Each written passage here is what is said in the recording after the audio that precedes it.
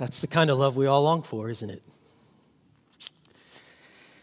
What a beautiful, God-honoring picture of his agape love. A love that is at the very core of who God is. And a love that he has modeled for us. And it's a love that he's called us certainly to give to our spouses, but also to our kids and our friends, our family, our church, our community, our neighbors. We're called to love like God loves us. Yet what happens when we're not all that lovable?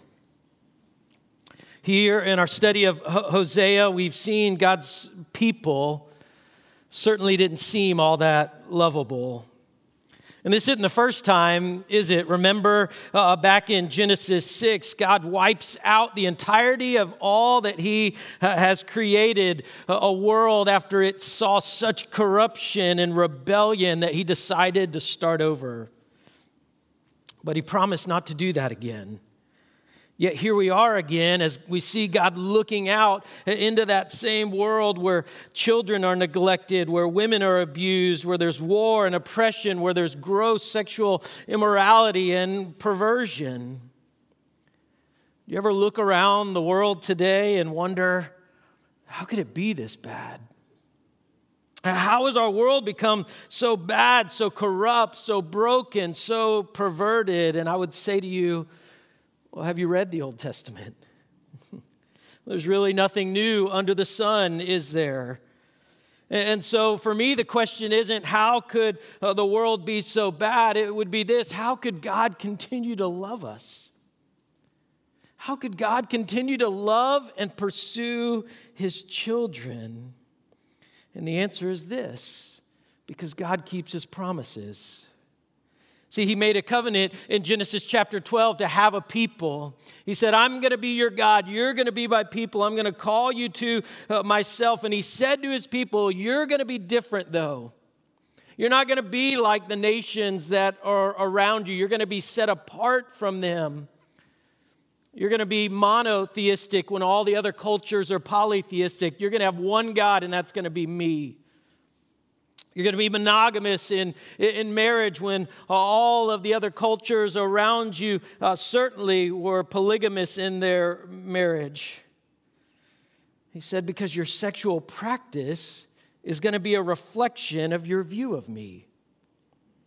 You're going to be distinct. I've set you apart to show hope in a world full of darkness and brokenness and decay. But what happens? Over and over, time and time again, God's people start to look more and more like the culture around them than the God who set them apart. Rather than holding true to what God had told them and living out of their identity, they adopt the practices of the cultures around them. It's got to sound familiar to us still to this day. And so God raises up a prophet during the reign of King Jeroboam the second. We're introduced with very little background information to this prophet named Hosea. A prophet that would be commissioned to communicate God's despair over the perpetual idol worship and cultural assimilation among his people. So God says to Hosea, you're my guy, and I'm going to send you to my people who've turned their back on me. And they're not going to like what you have to say, and they're not going to listen to you. But you're going to have some words that are hard for them to hear, and more than just words, your whole life story is going to be a sermon. It's going to be a message that I have for my people, and you're going to live this out so my people can see what they're really like, but also so that my people can see what I'm really like. And I'm sure Hosea thought, okay, if that's what you have for me. But God says, but there's more. I've got a woman for you. And Hosea must have thought, amazing. Yes, a partner for my ministry. Surely he will bless me with this energetic woman. Maybe she'll be on the worship team, or maybe she'll play the piano. Maybe she'll be the kids director. And God says, I do have a woman for you. She's going to betray you. She's going to stomp on your heart. She's going to basically chase any man that walks by. And she's going to live a life of continual sexual infidelity. I can't imagine Hosea trying to process that plan from God. The God that he loves and the God that he has given his life to serve in ministry. He must have said, but why, God? And God says to him, because I'm advancing my kingdom through your life. That's the purpose of your life, Hosea. And you know what? It's the purpose of our lives as well. But he says, you're going to be a picture of the way that I love my people. They'll know about me by watching you. And so we've seen how Hosea's story played out in this series. He does marry Gomer. She is unfaithful many times over. Even having kids doesn't seem to help the deeper broken issues of her heart. In fact, the very name that Hosea gives to his children are messages of indictment on the people of God. And yet Hosea's prophetic word continually flows out of his life, faithfully pointing God's people to this big idea, that God is unwavering in his holiness, and he is unrelenting in his love, even for his unfaithful people. We don't want to miss that. That God is unwavering in his holiness, yet he is also unrelenting in his love for his unfaithful people. You know the story of King Arthur and his knights, the knights of the Round Table. He has a love. He has a woman that he has given his heart to, Queen Guinevere. He loves her dearly, yet she wanders, right? She has an illicit affair with one of the king's own men, one of his most trusted knights, Lancelot, bringing utter devastation to the king's heart. Listen, inside the heart of every man and woman is to have a love that is faithful and true, a love that would last forever. Well, where in the world do you find that kind of love? Well, in this series, we've seen that the story of Hosea is all about God's love. And we know that we experience love best through words and deeds. We've seen David give us some principles of that love, a love that keeps coming back, a love that certainly includes consequences, and a love, last week we saw, that embraces emotion. But over and over again, we see this picture of God's unrelenting love to an unfaithful people. We'll see it again in our chapter this morning. It's an incredible ending to this book. In fact, Charles Spurgeon says of this chapter, this is a wonderful chapter to be at the end of such a book. I'd never expected from such a prickly shrub to gather so fair a flower, so sweet a fruit, but so it is. Where sin abounded, grace doth much more abound. No chapter in the Bible can be more rich in mercy than this last of Hosea, and yet no chapter in the Bible might, in the natural order of things, have been more terrible in judgment. Where we looked for the blackness of darkness, behold, a noontide of light. Let's read about that light this morning. If you're willing and able, I invite you to stand with me in honor of God's word. The final chapter of our study in Hosea chapter 14. Return, O Israel, to the Lord your God, for you have stumbled because of your iniquity. Take with you words and return to the Lord and say to him, take away all my iniquity, accept what is good, and we will pay with bulls vows of our lips. Assyria shall not save us. We will not ride in horses. We will say no more, our God, to the work of our hands. In you the orphan finds mercy. I will heal their apostasy. I will love them freely, for my anger has turned from them. I will be like the dew to Israel. He shall blossom like the lily. He shall take root like the trees of Lebanon. His roots shall spread out. His beauty shall be like the olive, and his fragrance like Lebanon. They shall return and dwell beneath my shadow. They shall flourish like the grain. They shall blossom like the vine. Their fame shall be like the wine of Lebanon. O Ephraim, what have I to do with idols? It is I who answer and look after you. I am like an evergreen cypress. From me comes your fruit. Whoever is wise, let him understand these things. Whoever is discerning, let him know them. For the ways of the Lord are right, and the upright walk in them, but transgressors stumble in them. Heavenly Father, we come to your word for life today. So desperately as your people need to hear from you, we fully recognize this morning, prone to wander, Lord, I feel it. Prone to leave the God I love. Yet you in your mercy continue to pursue us and love us with a love that calls us to repentance. So would you open our eyes to see that this morning?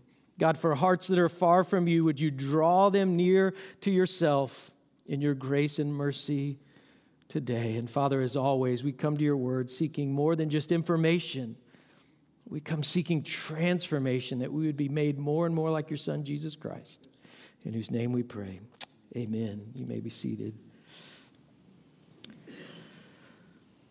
So Hosea finishes with a series of moving appeals for God's wayward people to return to the Lord in order to find healing, to find restoration, to experience his unrelenting love that does something, that leads somewhere, that compels towards repentance. And so let's look at some of these truths this morning. The first is this: God's grace encourages us to repent. Up until this point in Hosea, the previous chapters have shown us clearly our heart and the sin that stains it. And it does so with very graphic language that is meant to jar us into the reality of our condition. See, we are masters of downplaying our sin. We're masterful when it comes to looking at our sin and saying, it's not that big of a deal. We kind of brush it off, right? But sin is the deepest betrayal in our hearts against a holy God. It's the betrayal of the one who says, I love you, I've called you, I'm going to walk with you, I'm going to provide for you. See, God's grace, what it does, it helps you and I see that we're Gomer. We're the ones who have turned our backs on God. We're the ones who have chased other lovers, and we do it again and again and again. And so when you hear God call you a whore, is that not a wake-up call? And you may be thinking, well, Pastor Todd, that's a bit much for a church service. I'm simply would say to you, you're talking to the wrong guy. I didn't write this book. These are God's words. Well, Todd, you're making me feel bad. And I'd say to you, it's not my job to make you feel good. But it is my job to tell you the truth.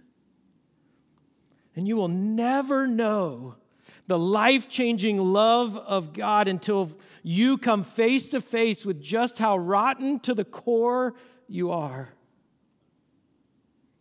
Every one of us, in thought, in word, in deed. It's amazing that God would love you. And I know that because it's amazing that God would love me. In all of my sin and in all of my brokenness. But here's the calling this morning, Faith Family, from Hosea. Repent of your sin and return to the Lord. Now, don't run away from the one who's faithfully stood by your side. The one who has never left you, the one who has never abandoned you. Don't run away, run towards him. Cry out, Lord, have mercy on me. Listen, the reality is every one of us is a whore when it comes to the things of God.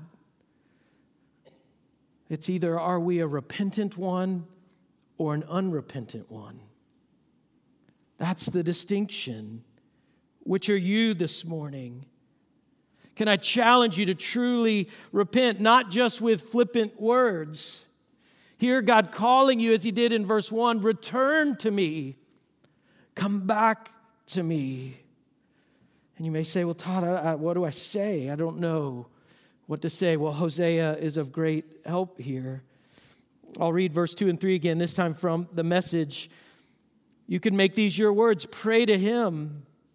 Take away our sin. Accept our confession. Receive as restitution our repentant prayers. Assyria won't save us. Horses won't get us where we want to go. We will never again say our God to something we've made or made up. You're our last hope.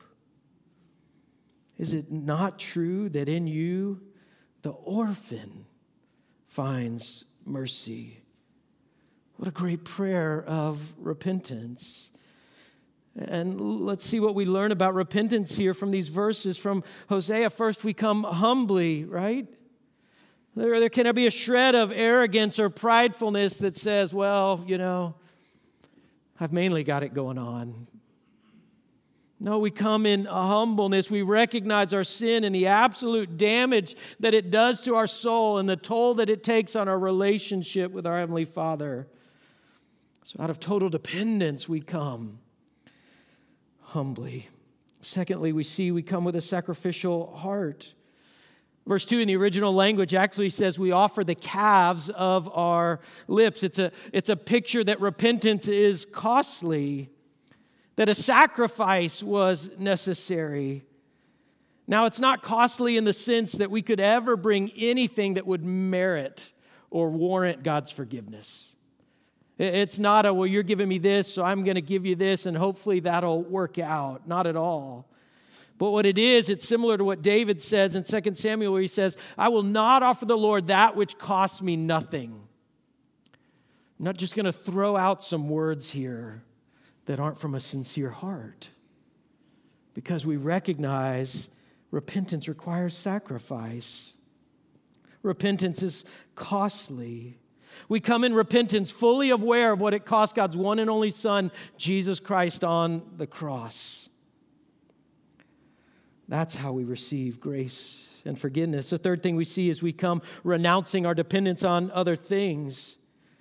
Did you see the speaking against? We're going to let go of these idols that we've clung to. When we repent with our words, we also recognize that we're placing all of our hope and trust in the Lord.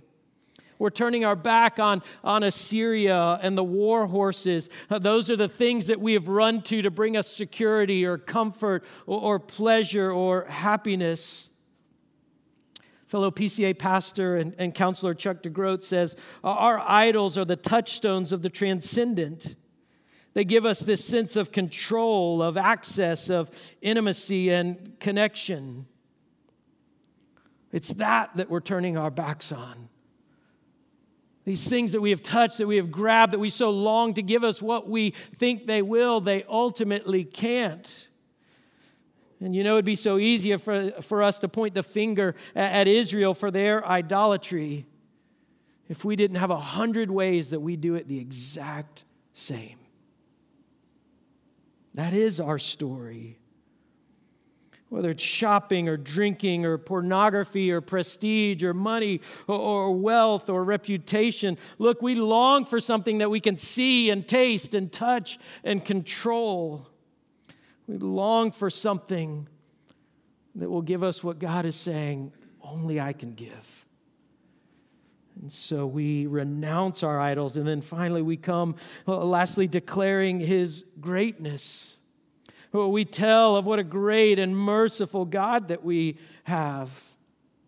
And we see this picture of repentance laid out very similarly in Paul's letter to the Romans, where he says that we confess with our mouth. We believe in our heart.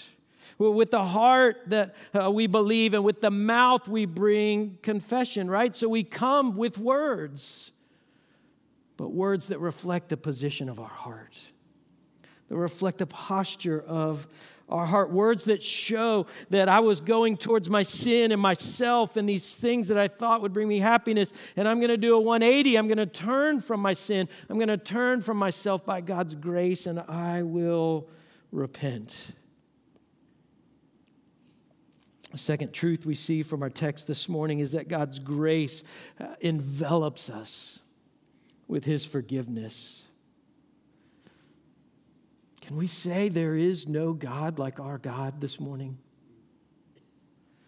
Just like Hosea, our God buys us back, if you will, over and over and over again with his grace and forgiveness. Our humble attempts at reconciliation with God, ushered in by repentance, is always met with undeserved forgiveness. It's amazing. For those of us who are in the family of God, we get a picture here of God looking on his children who continually turn towards sin as more of a disease than a crime. Spurgeon gives us a great picture here of what this looks like when he says, "My poor people, I do remember they are but dust, that they're liable to 1,000 temptations through the fall, and that they go astray. But I will not treat them as though they were rebels. I will look at them as they are patients, and they shall look upon me as a physician." Do you see yourself as having a disease? Well, then why in the world would you run from the doctor? Why would you run from the great physician? In verse 4 we read, "I will heal their apostasy. I will love them freely, for my anger has turned from them. Not I might heal them. Not I could heal them. Or I could try to heal them." But what does he say? "I will heal their backsliding, their wandering, their apostasy." Faith family, I implore you to come to God for healing. And his promise is, I'll do it. I'll meet you there. God is too great a physician to allow any patient to leave his office without being healed. And the Bible says that this is our experience with God. That his one and only Son, Jesus, doesn't leave us abandoned to our sin. He became our sin. We don't have to sit in our shame. Jesus took our shame. Our great husband took our sin and shame from us, just like Hosea did as he purchased Gomer back. So, church, we remember we have a husband. We run home to him. We find forgiveness. We find mercy. You say, "But Todd, you don't know my story. You don't know my past. You don't know all the things that I've done. You don't know all the ways that I have messed up. You don't know all the ways that I'm disappointing God even today. You don't know who I am. You don't know how God feels towards me." And I'll say, "Yeah, you're right. I don't know your past.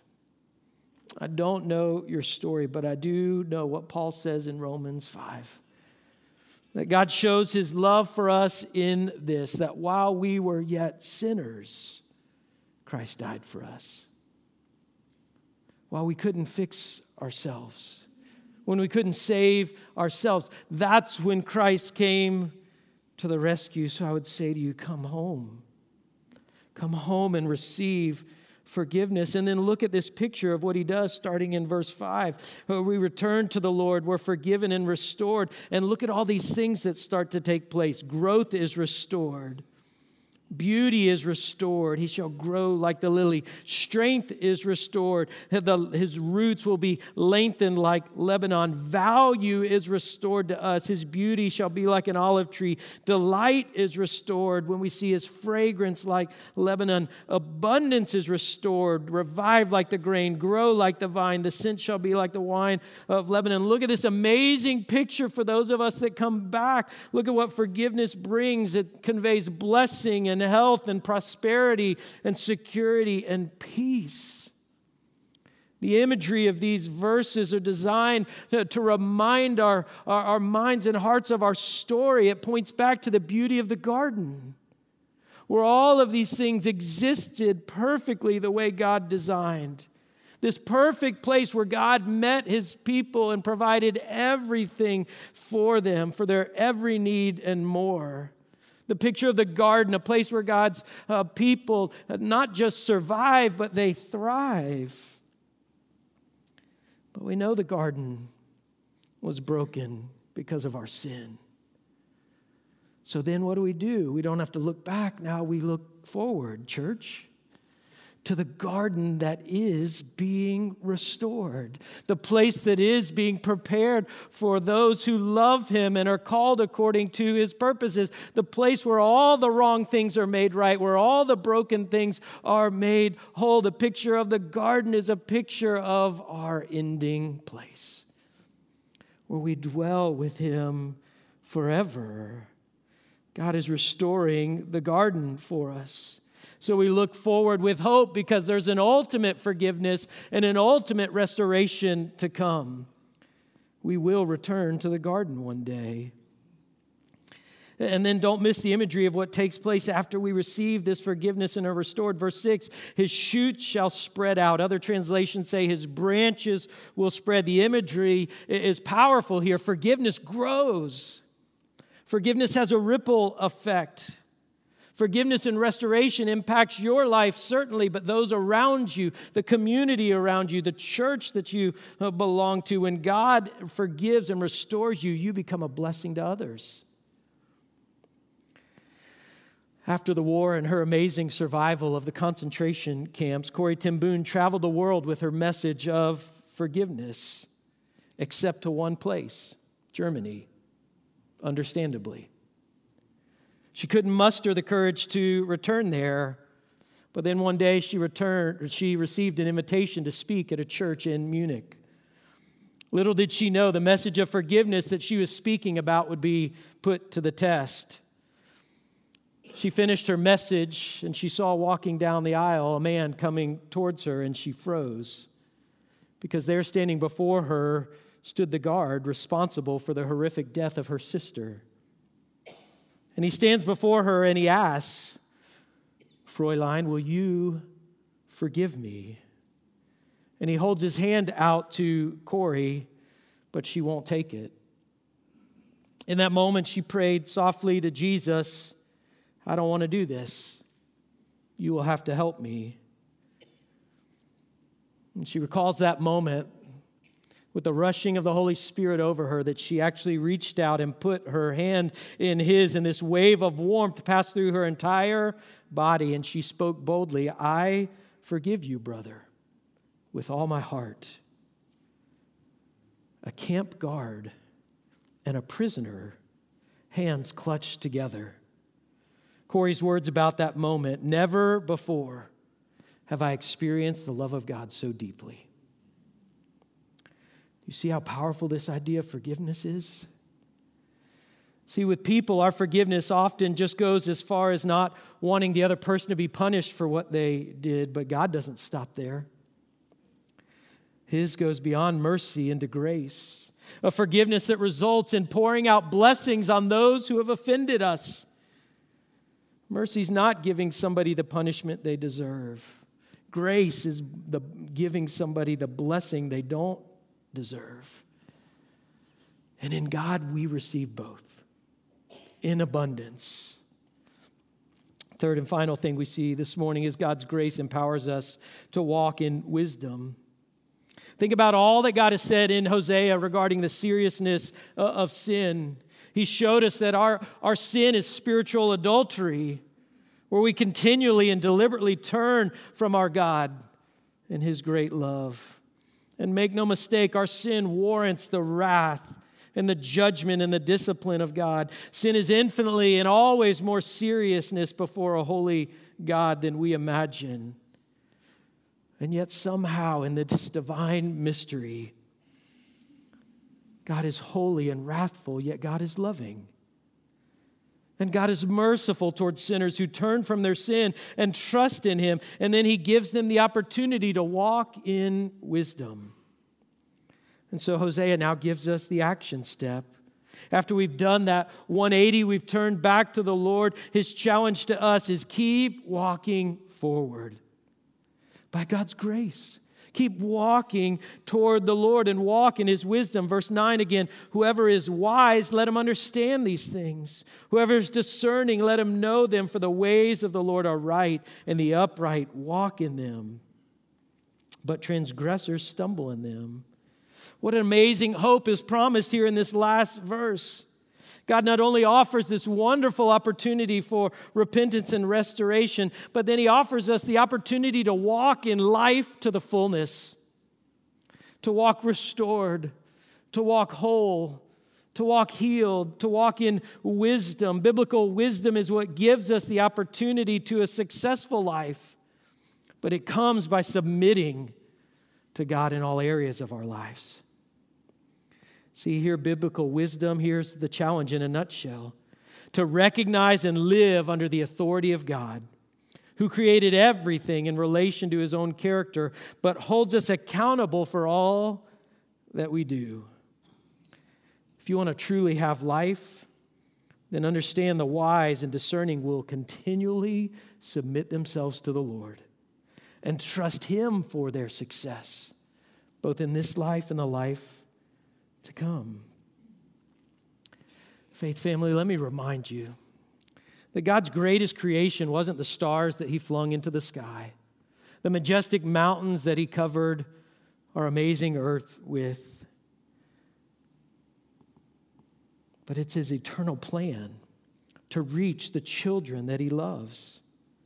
Heaven and earth know no greater passion than God's personal love for you and His desire to have a personal relationship with you.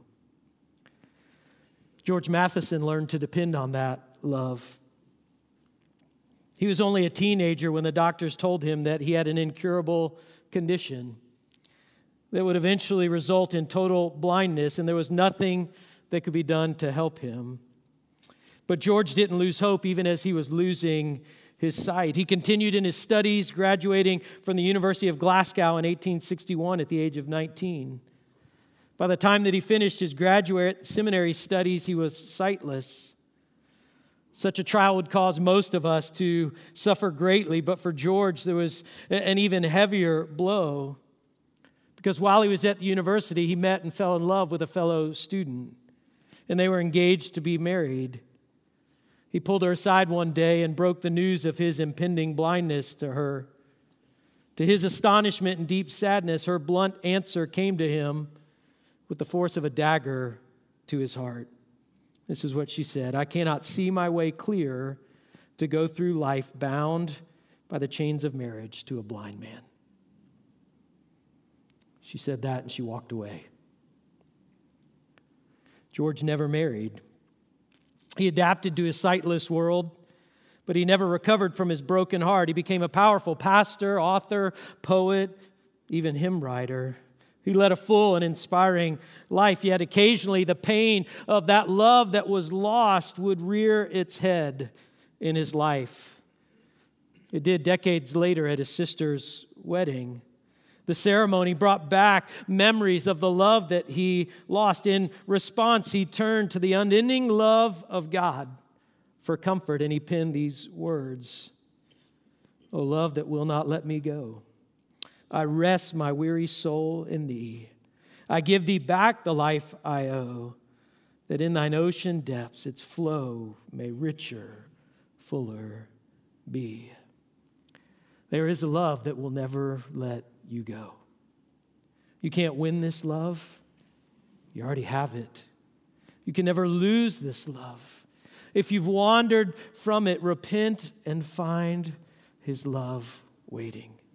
Find in Jesus this love that will never let you go, and then walk in that love and share that love.